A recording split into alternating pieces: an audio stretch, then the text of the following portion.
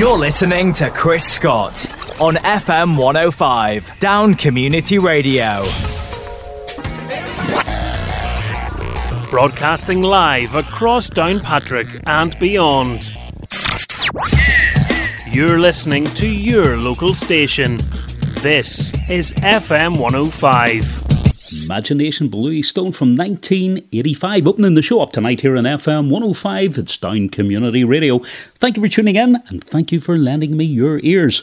Tonight's show, I'll be chatting with a guy who has lots of, the said imagination. Yeah, lots of it. Tonight I'll be heading over to Guelph, Ontario in Canada to talk to author Stephen Briggs, who originally hails from Portadown, County Armagh. What's that? Half an hour drive from here? Stephen is due to release his second book titled Lies Lead to Death, and that's the follow-up to his first book, Family of Killers, Memoirs of an Assassin. All thrilling stuff. Stephen was on the show in February last, and he is absolutely great crack. Love having him back. We will learn all about his new book, writing ventures, and his chance meeting with a retired military man who used to work in the Pentagon and assists Stephen in the background research, or some of the background research of his book.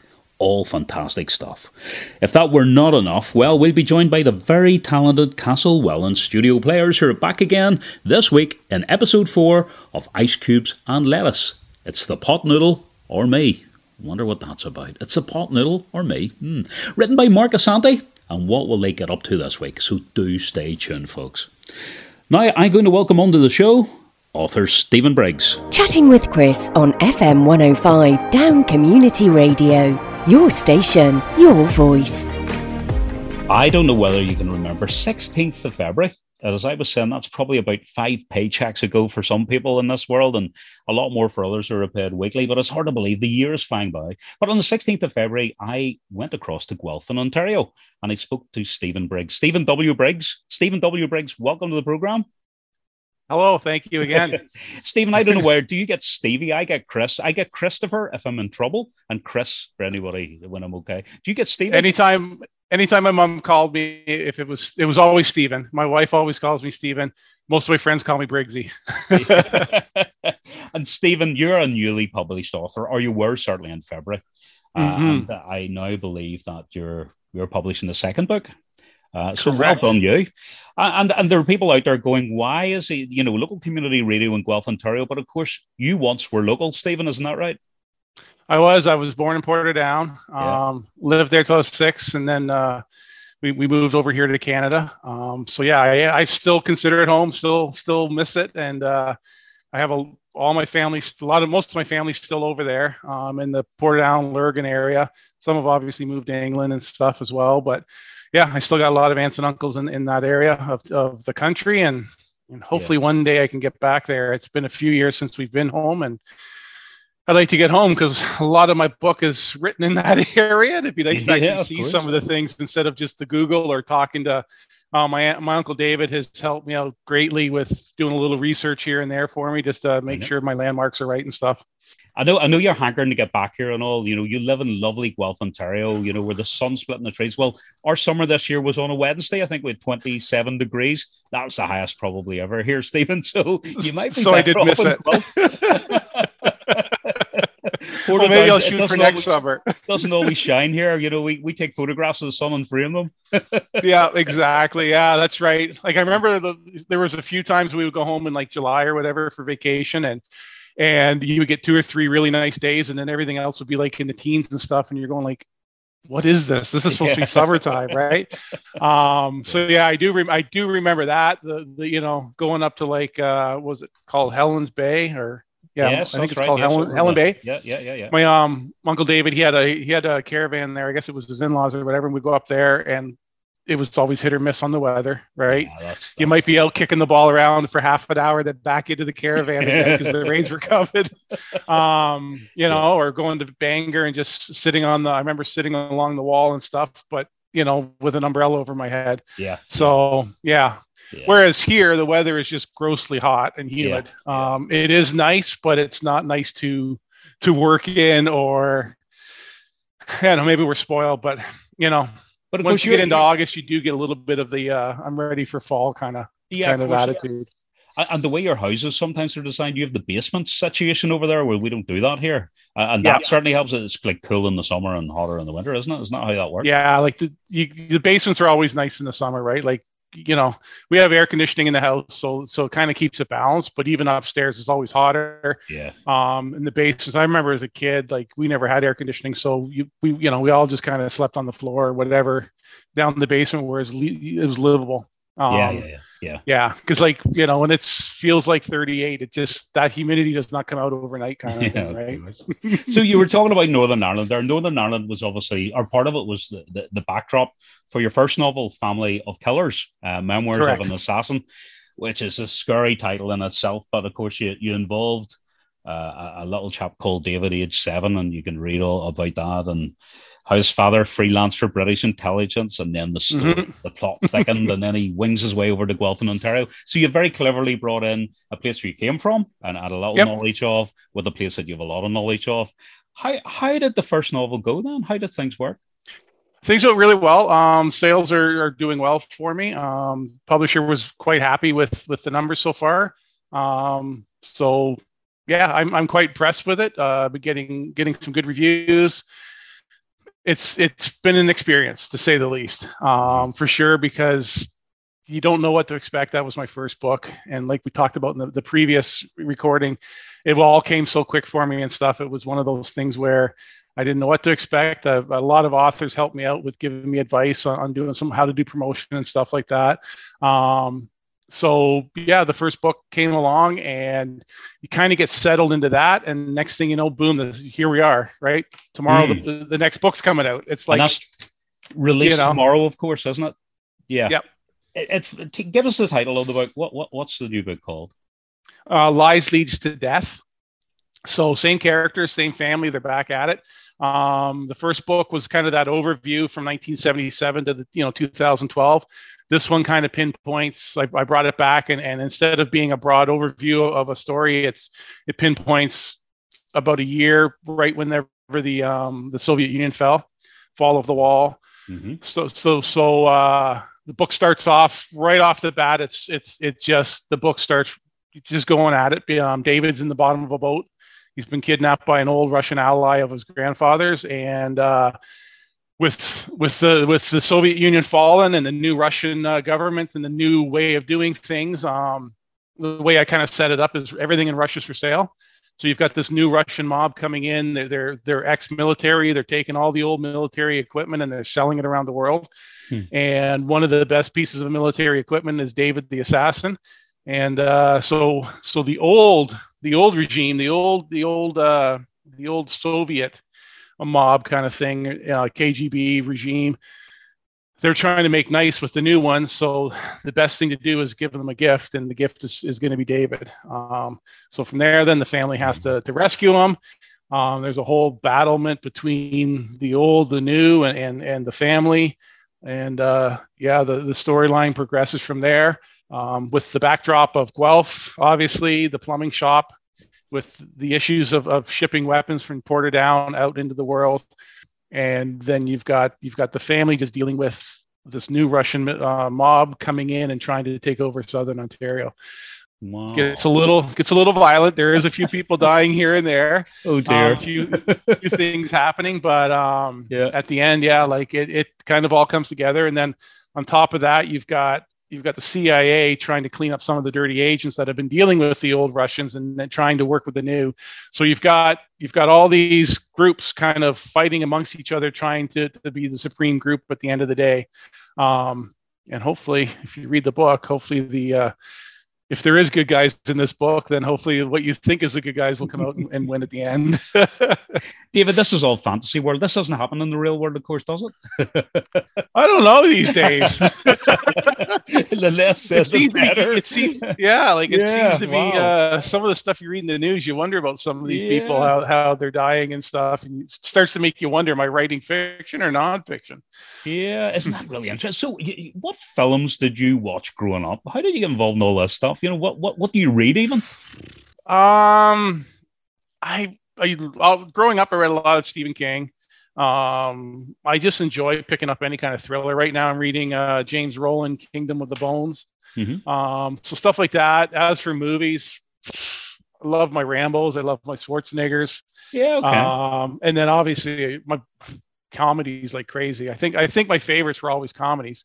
Right. Okay. Yeah. I don't know. It sounds strange because, you grew up in it and my parents, but it still kind of makes me think back to some of the stories that my uncle and my dad would tell when they were sitting, like if my uncle came out to visit, him and my dad would start talking and they'd talk about like the Orange Men and all that. So I'd hear all these stories and I didn't know if any of them were real or not. Right. Yeah. But like you would hear these funny little stories that they would tell and they kind of always stuck with me. I always enjoyed, like, anytime they started talking about back home and growing up, what it was like being teenagers, like in the 60s and the late 50s, I guess, even.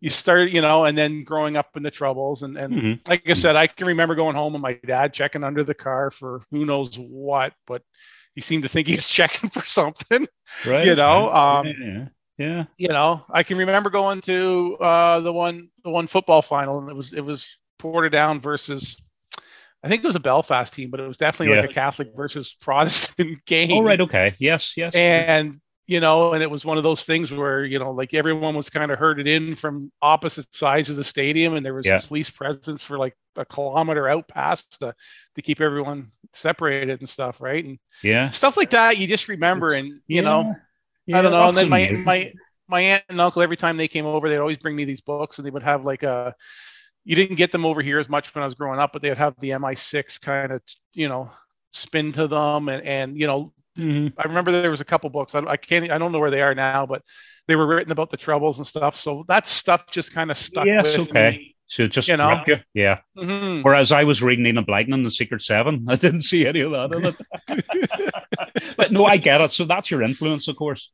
Now, I read something online that in some of your thanks to the people who've been not so much credited by name, but it was an interesting thanks to the people who listened to your many ideas how to kill characters with pharmaceutical cocktails. 2 medical advisors, retired military men from down south, and they helped ensure that lies leaked to death was accurate and represented the US Navy properly. Wow. Yep. So I'm not going to ask you those contexts are. So how's all that fall into place? So it's funny. Me and my wife go to Myrtle Beach once or twice a year. I always bring my bike down, go for bike rides and stuff. Yeah. And probably 5 years ago, I bumped into this elderly gentleman at a stop sign, and we got talking, and we just kind of hit it off. And he was ex-Army, worked in the Pentagon, career Army guy, right? He fought in Vietnam, right through the 80s and retired like in 2002 or whatever.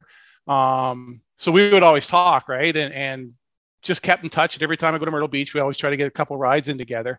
So when I was working on this, David being kidnapped in the ship, it was happening in the Caribbean Sea, and I wanted to make it as real. I want to, and anytime I try to do the military stuff, I really respect the military enough that I want to make sure I get it right, kind of thing. Right. So I reached out to him. I just said, hey, I know you were in Pentagon and stuff. Any chance you know any Navy guys? So he sent me 3 admirals. Whoa. 3 freaking admirals. So the one admiral, the crazy thing is, so this all takes place in 1991, 92 kind of thing in the Caribbean Sea. And the one admiral was actually running the fleet while he wasn't. So more or less the way it worked was they would do 6 months during the Gulf War kind of thing. And then they in their off time, they did like kind of drug runs and human trafficking runs through the Caribbean. Right. Okay. And he was actually running the fleet at the time. So he was able to give me exactly more or less, if you were doing it on this day, this is what we would do, kind of thing. So he broke it down saying, this is the ship we would use. This is the legal way of entering a boat that's not an American boat in international waters. So he actually gave me detail by detail, and then he reviewed it for me and said, well, they wouldn't say this, they would say this. It maybe, I made it real formal, a radio call and stuff. He goes, it wouldn't probably be that formal, so you could kind of relax a little bit. He says, if we were in a war zone, it'd be real formal, but here it wouldn't be as formal. It involved, you had to have a Coast Guard member aboard a ship. You can't just have the Navy board a ship. So they always had a Coast Guard legal member there. And that's all stuff I wouldn't have had in the book without that contact. So it was really neat to think that just a chance meeting at a stop sign 5-6 years ago in Myrtle Beach turned into research for me. And then my one buddy, his wife's a nurse. So any of the pharmaceutical stuff, I would shoot her a text going, hey, if I was to kill a guy like this here and I just need to jab a knife or a needle into his thigh, what would I use, kind of thing? And then she would shoot me back a text message saying, well, you can use this, but you need this many cc's of it. And how big's the guy? And so it was kind of nice to have that little bit of medical information too. Now my son's dating a nurse, so she's able to give me some of the information. I don't know what legalities we're touching on here. It is funny because we were all out for supper one night and we were having the conversation at the table, and I was talking about killing somebody and like one of the chapters is sneaking in and killing a person in their bed kind of thing, right? And I was saying to her, okay, so like if I got in there, like what if is there a chance I could break the needle? What would happen in all this, right? Yeah. If I broke the needle, what could I what else could be done, And the people one table over from us, I swear they were calling the cops as they were eating their supper. This is purely for research. Exactly, because I don't actually look like the nicest kind of person with my head shaved and all that anyway. So it was me and my buddy, and he's got his head shaved with our two wives, and we're sitting there having this conversation, and they're looking at us going, these guys must be mobsters. That's unreal. So so I had to then stress that it was for the book kind of thing, right? So it's but those people there were really big help in the second book. Just making sure it was accurate. Like I said, the Navy one I really wanted to make sure, and it was just like I said, it's funny how things work in life, right? Like, I take my bike down to Myrtle Beach, I bump into a guy that we, and I'm not very sociable, so I usually don't talk to people when I'm on my bike and stuff, but by chance me and him hit it off, and I think he's he's 76 or something now, right? And I'll go down, like we're heading down there shortly, and I'll go for a bike ride with him and stuff, and we'll have a good time talking. But I've never thought that he would have been the guy that opened the door to meet the admiral that was actually running the fleet while this book would have been, for the timeline. So that's incredible, isn't it? It's crazy how that's incredible. Yeah. That's incredible. So the new book then, have you left it open to go to a third book then? So the new book, yes. So Lies Leads to Death, I left a big cliffhanger right at the end of it. Third book, I'm starting my third review of the third book now, and it picks up pretty much like it'll be. I think there's maybe about a month's timeline difference between the end of the second book and the beginning of the third, but it picks up right there, and the action just keeps rolling through the third book with more issues and stuff. A lot, yeah. And once again, I don't know what it is. This one I thought I would probably base more in Canada and stuff, but it still takes off in Portadown, and we've got things happening in Portadown and the Northern Ireland that causes issues everywhere else too. But so the third book's well on its way. It'll get released next year. Okay, yeah. But it's a kind of a continuation. Obviously, the second book's put away. It's nice and neatly tucked away with the storyline and stuff. But then that last chapter, I just kind of throw a couple things on that allow me to pick up and continue with the third book. Yeah, the continuity. Yeah, exactly. Yeah. Right. And I shouldn't probably ask this, but are you always thinking ahead then, or do you think maybe the fourth one will just change totally? What way do the authors think? I kind of got it planned out. Like I got a notebook with all kinds of ideas in it. So I've probably got another 4 or 5 ideas for storylines. I got a good one for the fourth one of Family of Killers, but I've also got 3 or 4 that are nothing to do with Family of Killers at all, kind of on their own. One might be a bit of a series as well. So I was sitting the one day and I just started writing. I was going to start writing the 4th Family of Killers. I thought, let's take this one and see where it goes. So I actually got it complete now too. So the first draft of it's done. So I've been busy since the last time we talked. I've got 2 books pretty much wrapped up. That's on. So the 4th one is, it's still a crime thriller, but it's got more to one, and it takes place. I don't know what it is. I don't know why I can't write about places in Canada, but this one takes place in England. For some reason, all my characters, starts off in Canada. But it involves, there's a little bit of a sci-fi supernatural kind of twist to it. So I'm throwing some crop circle stuff in there. So I figured, where's crop circles happen the most? Over in England. So I got to get my character into England for the crop circle. So I've been doing a bunch of research about Manchester and around that area as well. But yeah, so the fourth book, hopefully it might get released by the end of next year. We'll see how much editing it takes on the third book to kind of get it to the publisher before I can jump on the next one. But it's totally separate from Family of Killers. It's a lot less killing, a lot more tame, but more of a crime thriller that with a bit of a supernatural twist to it. Brilliant! Wow, that's wow. Where does it end? That's the thing, right? Like, how do you fit in your day job then? Oh, don't tell my boss about that. But you there must be a discipline there, and yes, you speak to authors, and sometimes they have, is it word block, or they just can't. Just some morning you get up and you go, I can't do it this morning. But you must have some sort of discipline. You get up in the mornings, whatever your routine is. You're sort of forcing yourself to produce more words in a certain time, are you? Or how I try to knock 1,000 words off a day. So most of my days start off at 4:30. I get up 4:30 in the morning, come down here, plant myself at my desk, no coffee, no nothing, put my headphones in. Every writing session starts with the same song, the same artist. And I've got it's about a 500 word compilation, 500 song compilation of music and stuff. Yeah. And like I said, I started with the same song, but then it goes random after that. Yeah. I honestly, if you asked me what song was second, I couldn't even tell you because I don't hear the music. I just that song gets me into mode, and then I'll write for an hour and a half, try to get 1,000 words in, which most days is really easy to do because you're almost sleeping on where you're going next. Part of my routine at night is I try to quickly just on my phone, even just look at my notes from the day before that day and think about them as I'm going to sleep. And it's almost like your brain's just kind of already working in sleep mode. And then you get up and it's kind of just start typing. So I'll do that. And then I try to get out for a bike ride or bike to work, do my work, go in and do my day. I usually start around 8 and do my day of work and come home and then spend time with my family. I started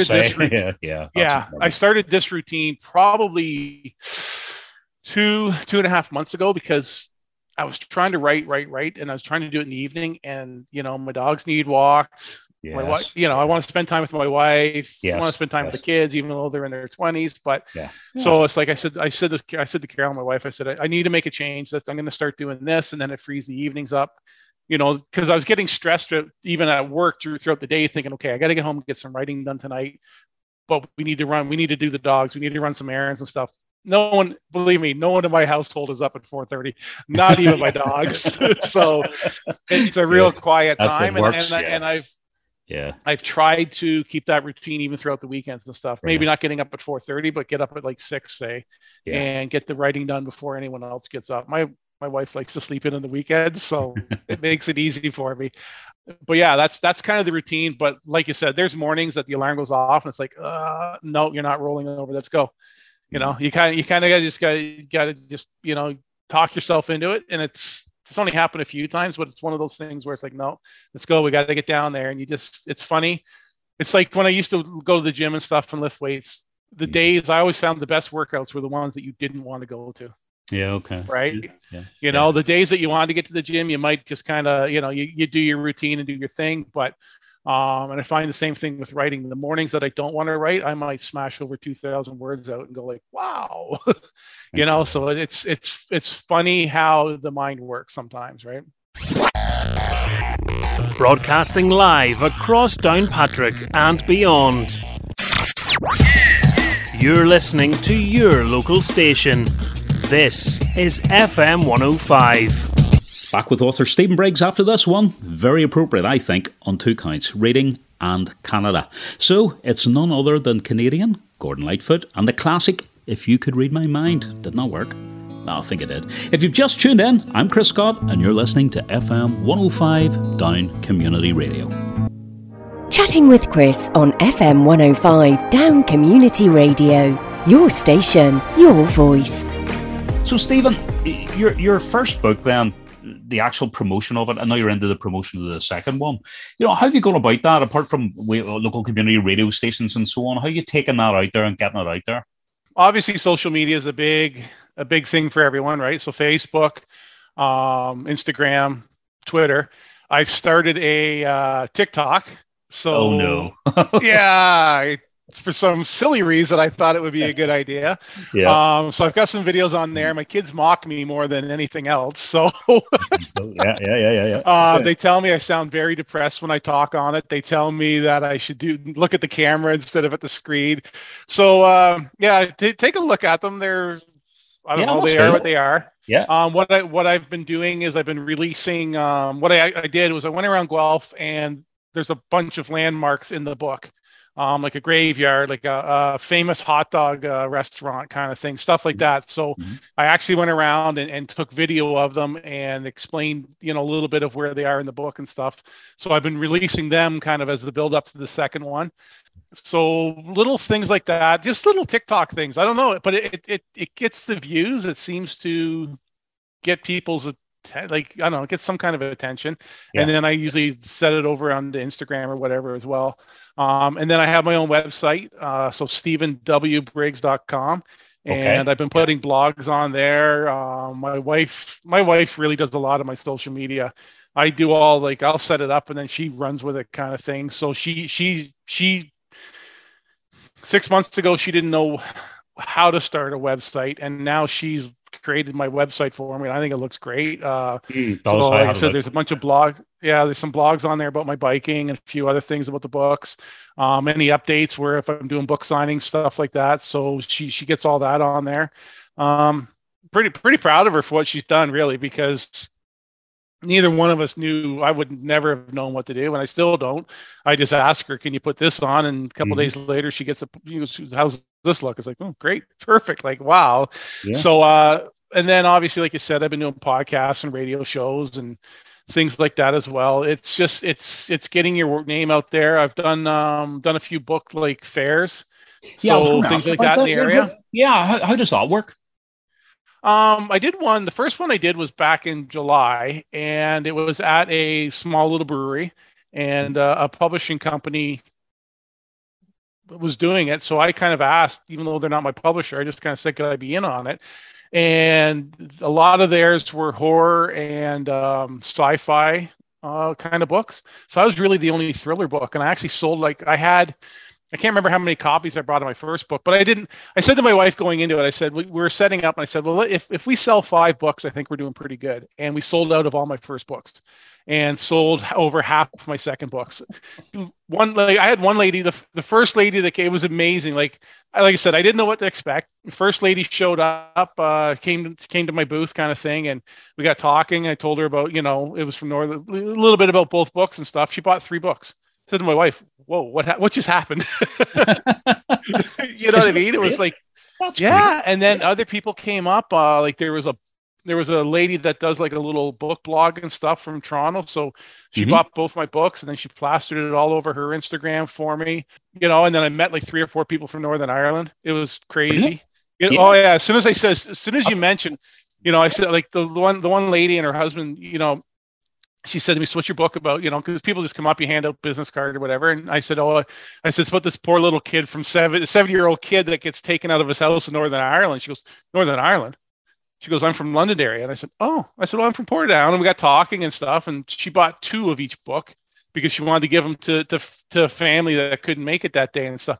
It was a great day. I said to my wife afterwards, I said, hopefully we're not spoiled by this being the good one and then doing other ones, but yeah, they've all been really good. And you get to meet people.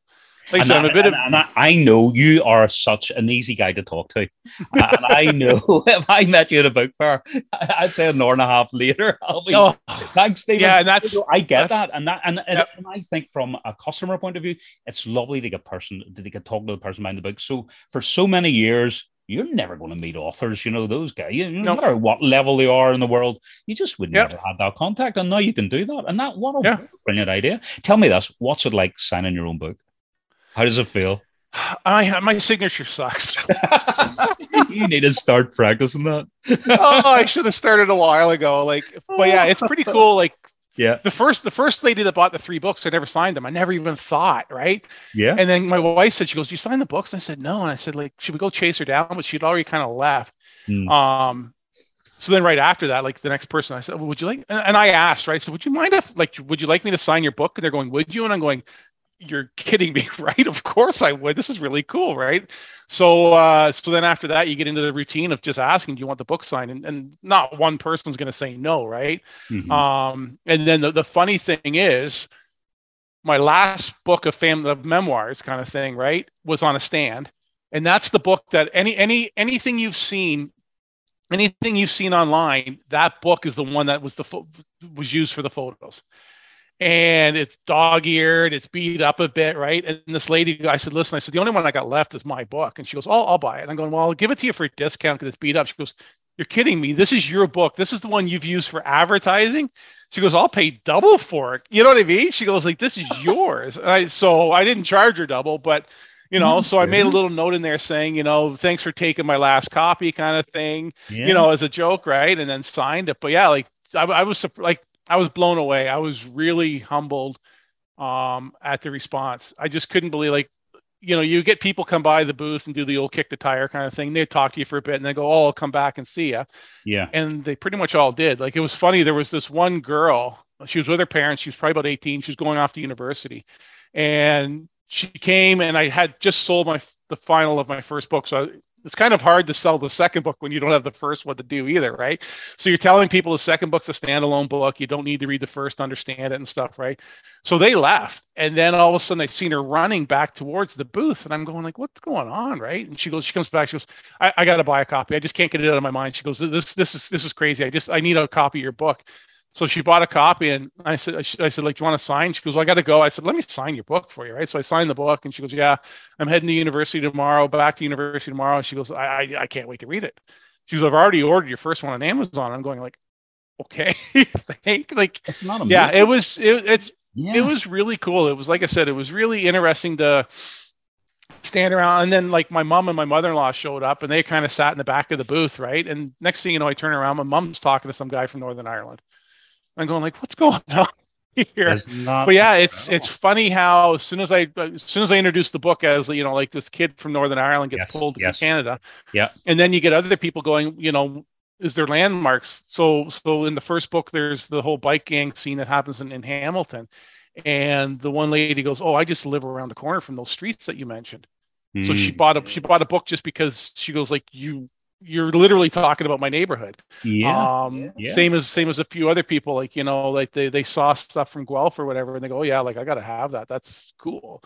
The one lady said, she goes, "I don't like that." She goes, "I'll probably never read it, but the fact that you've got Guelph marked in it," she goes, "I like that because that's something home for me," kind of thing, right? Wow, what a good idea. And look at all those cities, villages, and towns all over the world that you got right about and include. Exactly. The psyche of that is really interesting. That's a good. I never thought. Yeah, you would never. Well, so the funny thing is, even the second book I wrote before any of this Russia-Ukraine stuff, but there's the Russian mob, and then part of it is the Russian mob moves a lot of stuff to Ukraine to sell the weapons and the military stuff. So you've got that connection in the book that was written long before all that started, but now it just seems a lot more real because we're seeing it in the news every night, right? So it's I don't know. It's worked well, hasn't it? Yeah. So I have to be careful what I write because if it's starting to come true. I was going to say, try one about the British lottery numbers. If you could write one about that, and there you go. But that's so interesting. So interesting. Actually, I'll do the American lottery numbers because they're always up in the 400 billion number. Okay. I couldn't spend that amount of money, so just do the British one for me. But Stephen, what a fascinating story. Your book sales. I'm not asking specific sales, but you're probably pulling in reviews now. Where in the world have you? Is there any crazy places in the world you didn't expect, or are they centralized more in America? Is it Canada? Is it this side?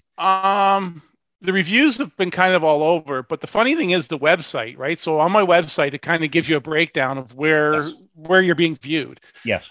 Congo, China. I'm a big hit in China, apparently. Wow. Taiwan, Australia. Like, it's funny how you start seeing all these countries pop.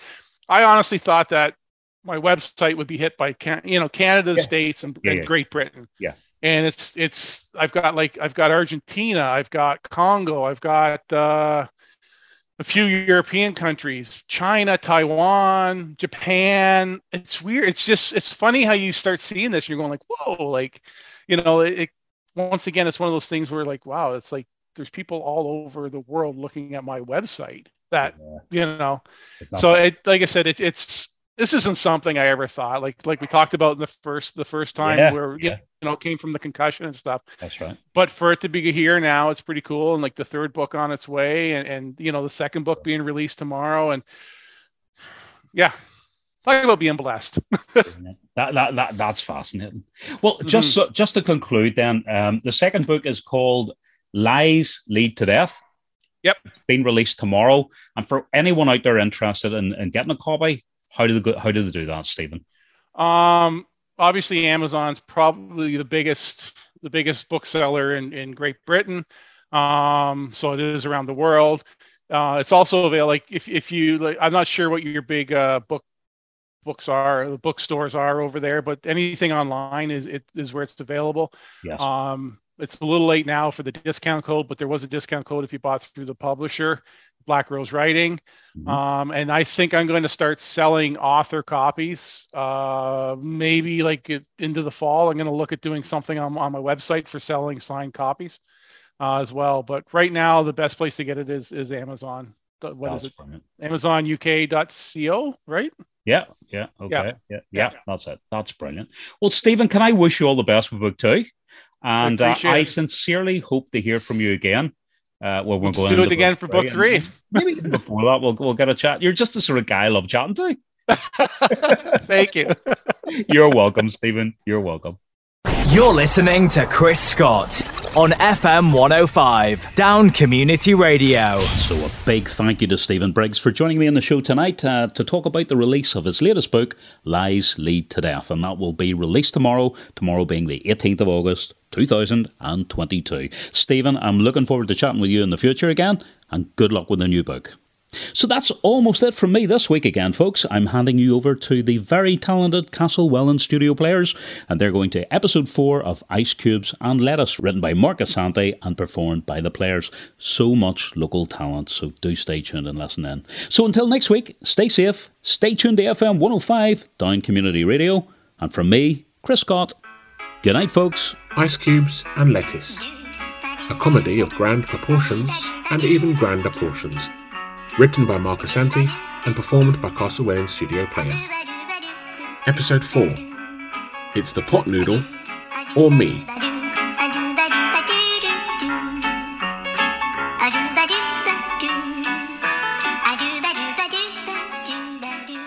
Hello there.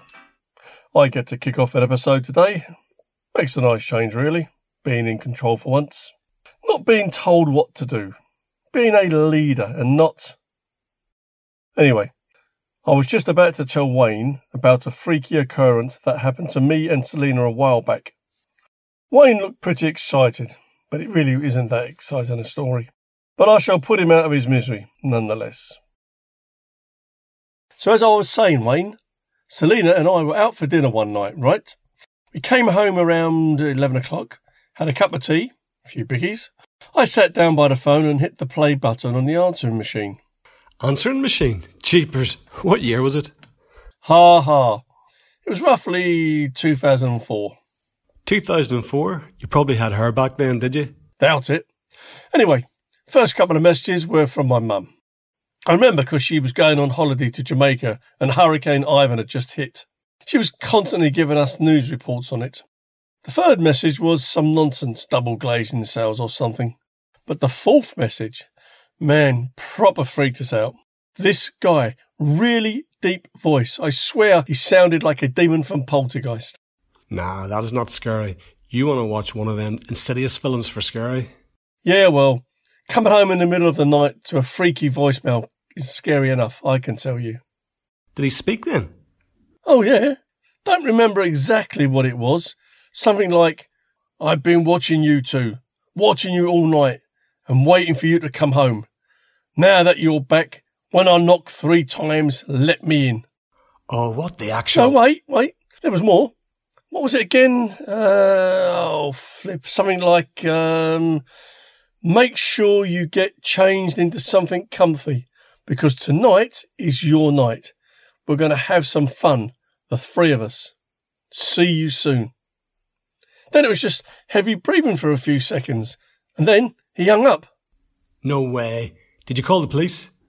We didn't. Probably at the time we figured, what could they do about a random voicemail? It's not like he even mentioned our names. True, but no offence if it was me. I would have called Kojak, Colombo and the A-team. Did you stay in the house? Believe it or not, we did. Didn't sleep the whole night. But of course, nothing happened to us. Little sleep deprivation and a dead arm from sitting there with a baseball bat all night. But other than that, clearly just a prank that worked. Nope, not me. I would have stayed in the house. I'd have fled to California or somewhere and stayed in a hotel for at least a month.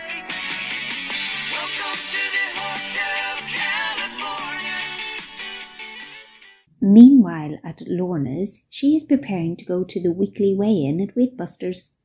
The delightful Billy Bob is sat on his lazy boy, playing on a games console, talking into his headset. Billy, I'm going to be heading off soon. Is there anything you need? You can't eliminate the warlock without using the proton blazer. I done told you that.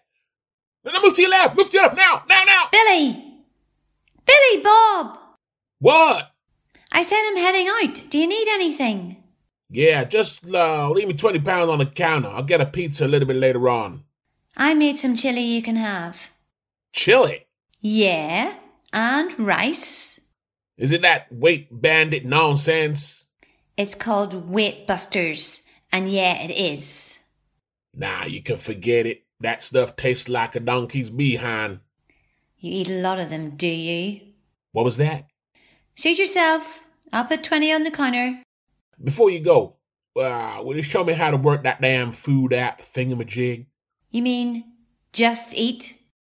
How many times do you need to be shown? It's really not difficult. I can't be doing with them apps and stuff. A phone is for making phone calls, not sending text messages or FaceTiming your Fat Club friends. And as for that chat, snap, witchcraft, don't even get me started.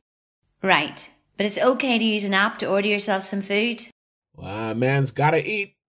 Well, seeing as you're so keen on phone calls, why don't you make a phone call to order?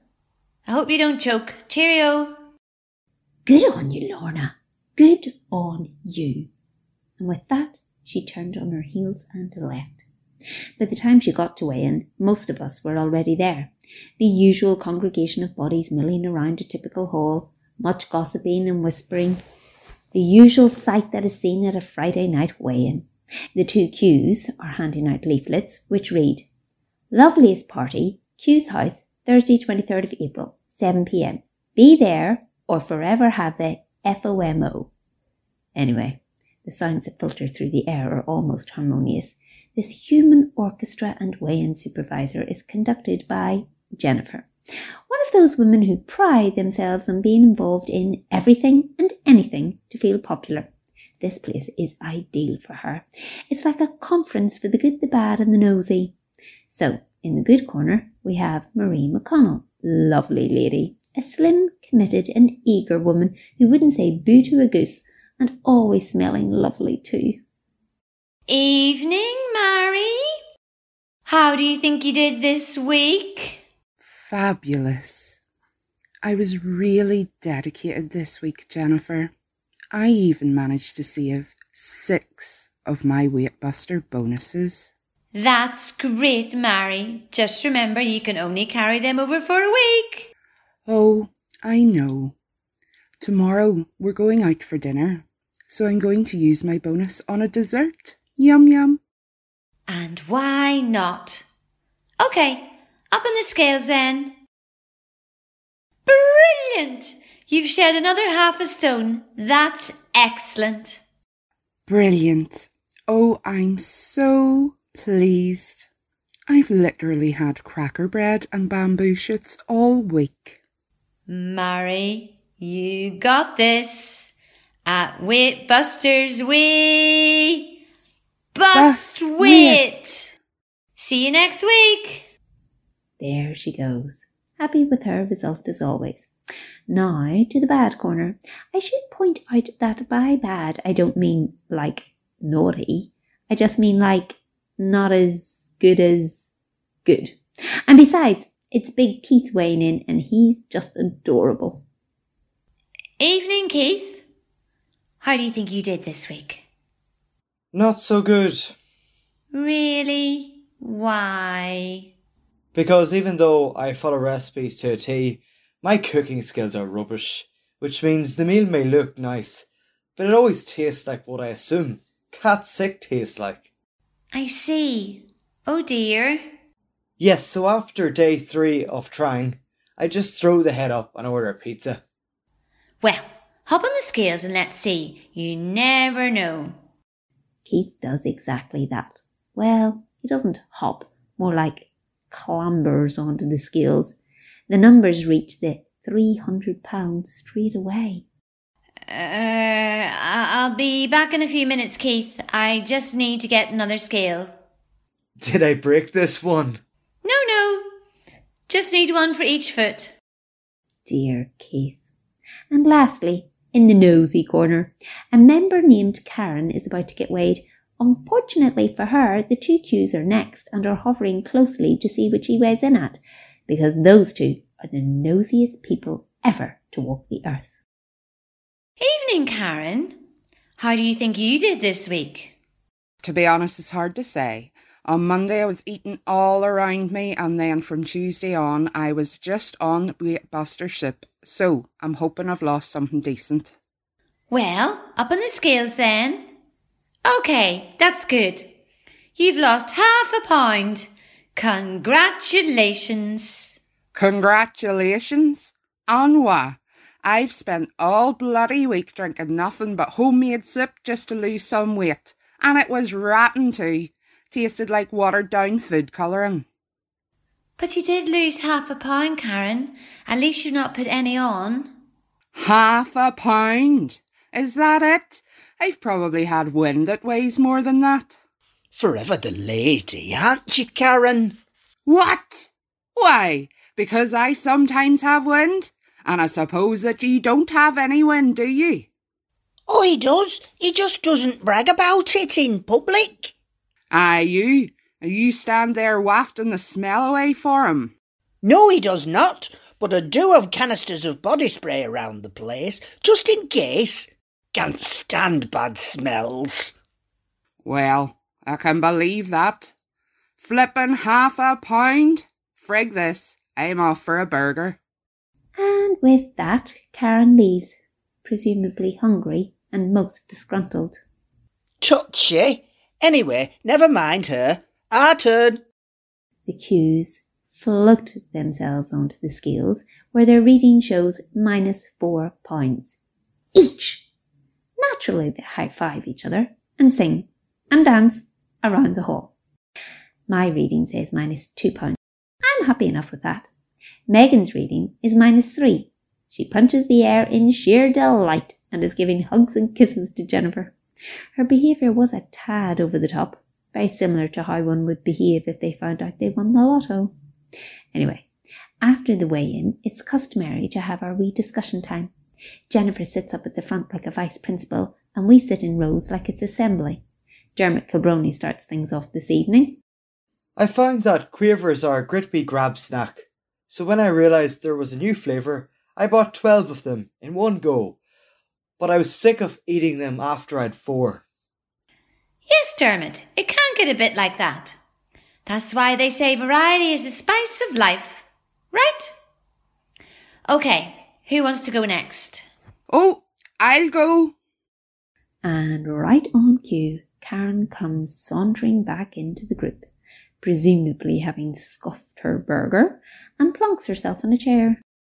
So my latest escapade is dedicated to Quentin and Quincy, because I know how much you two love a good story. It might seem a wee bit icky, but it's not like we all don't think it, so we'll share it anyway. Last Friday, all day I was being good and I was definitely being conscious of not to eat anything before the session. I was really hoping I could, shed a few pounds the natural way, but nothing was shifting. Typically, as soon as I got in from group, that's when my insides decide to go to work. I was like, hello, bowels. I could have done with the extra help before I got on the scales. Haha, lovely. Ah, the wonders of nature. Okay, who's next? I have a question more than a story. That's fine, Megan. So, I'm getting married in 27 weeks and 6 days. Never would have known. And I just can't seem to shift the excess weight from my hips. It can be tricky, those last few pounds. I mean, if you guys are anything like me, you spend an extra 15 minutes in the morning getting dressed just to figure out which clothing weighs less. I know. I'm probably being silly, but I just want everything to fit into place. I see myself and my wedding as a sort of game show fusion. I'm on a countdown. My bridesmaids are like the chaser, but my hips are the weakest link. You forgot Who Wants to Be a Millionaire, The Price is Right and Family Fortunes, love. Oh, shut up, you. Jennifer, I just want a few tips on how to shift the excess weight. Why do you keep calling it excess weight? It's excess weight. Excess. And what's the difference, Selena? Access is to allow entry to something. Excess is having too much of something, you donut. Well, you have lost another 2 pounds since last week. In fact, you're losing gradually every week, which is the way to go. Steadily but surely. Because here at Weight Busters, we bust weight! And so, just as one must start, one must also conclude. Technically, I don't have to end this episode seeing as Selena's lying right next to me, flicking through a magazine. But I may as well take advantage of it whilst I quietly enjoy a pot noodle. Tony? Yep. What number do we live at? What? Number. What door number do we live at? What are you on about? Just answer the question. 24. Well, could you eat that a little bit louder? Because they can't hear you at number 8. Ow! Muppet. I wouldn't eat one of those around Megan. She can't stand them. Says she'd rather go without makeup than eat one of them. She'd save a whole lot of money on cleanser then, wouldn't she? She'd scream, "It's the pot noodle or me!" Who eats a pot noodle in bed anyway? Well, clearly, I do, Selena. But it's finished now, dearest. And besides, I don't care what your sister thinks. She's no respect for the finer things in food. She told me once that she eats pizza with no cheese or tomato base. What? That's like making a Jurassic Park movie without the dinosaurs. Yeah, bit weird, my sister. She claims the tomato base is too spicy. She'll claim avocado is too spicy, I bet. Well, that's high in fat, so she's probably scoffing that down by the bucketful at the moment. I don't get it. So you can eat fatty foods, but not bread? Carbs, love, carbs. You're all bonkers, especially her. I'm going to sleep. Good night, you moron. Night, you half-wit. Actually, now you mention it, she might have a thing about tomatoes. Last week, she ordered a BLT without the bread, but when it came, she just ate the lettuce. And she's got the cheek to take umbrage out of a pot noodle. Told ya, she's bonkers.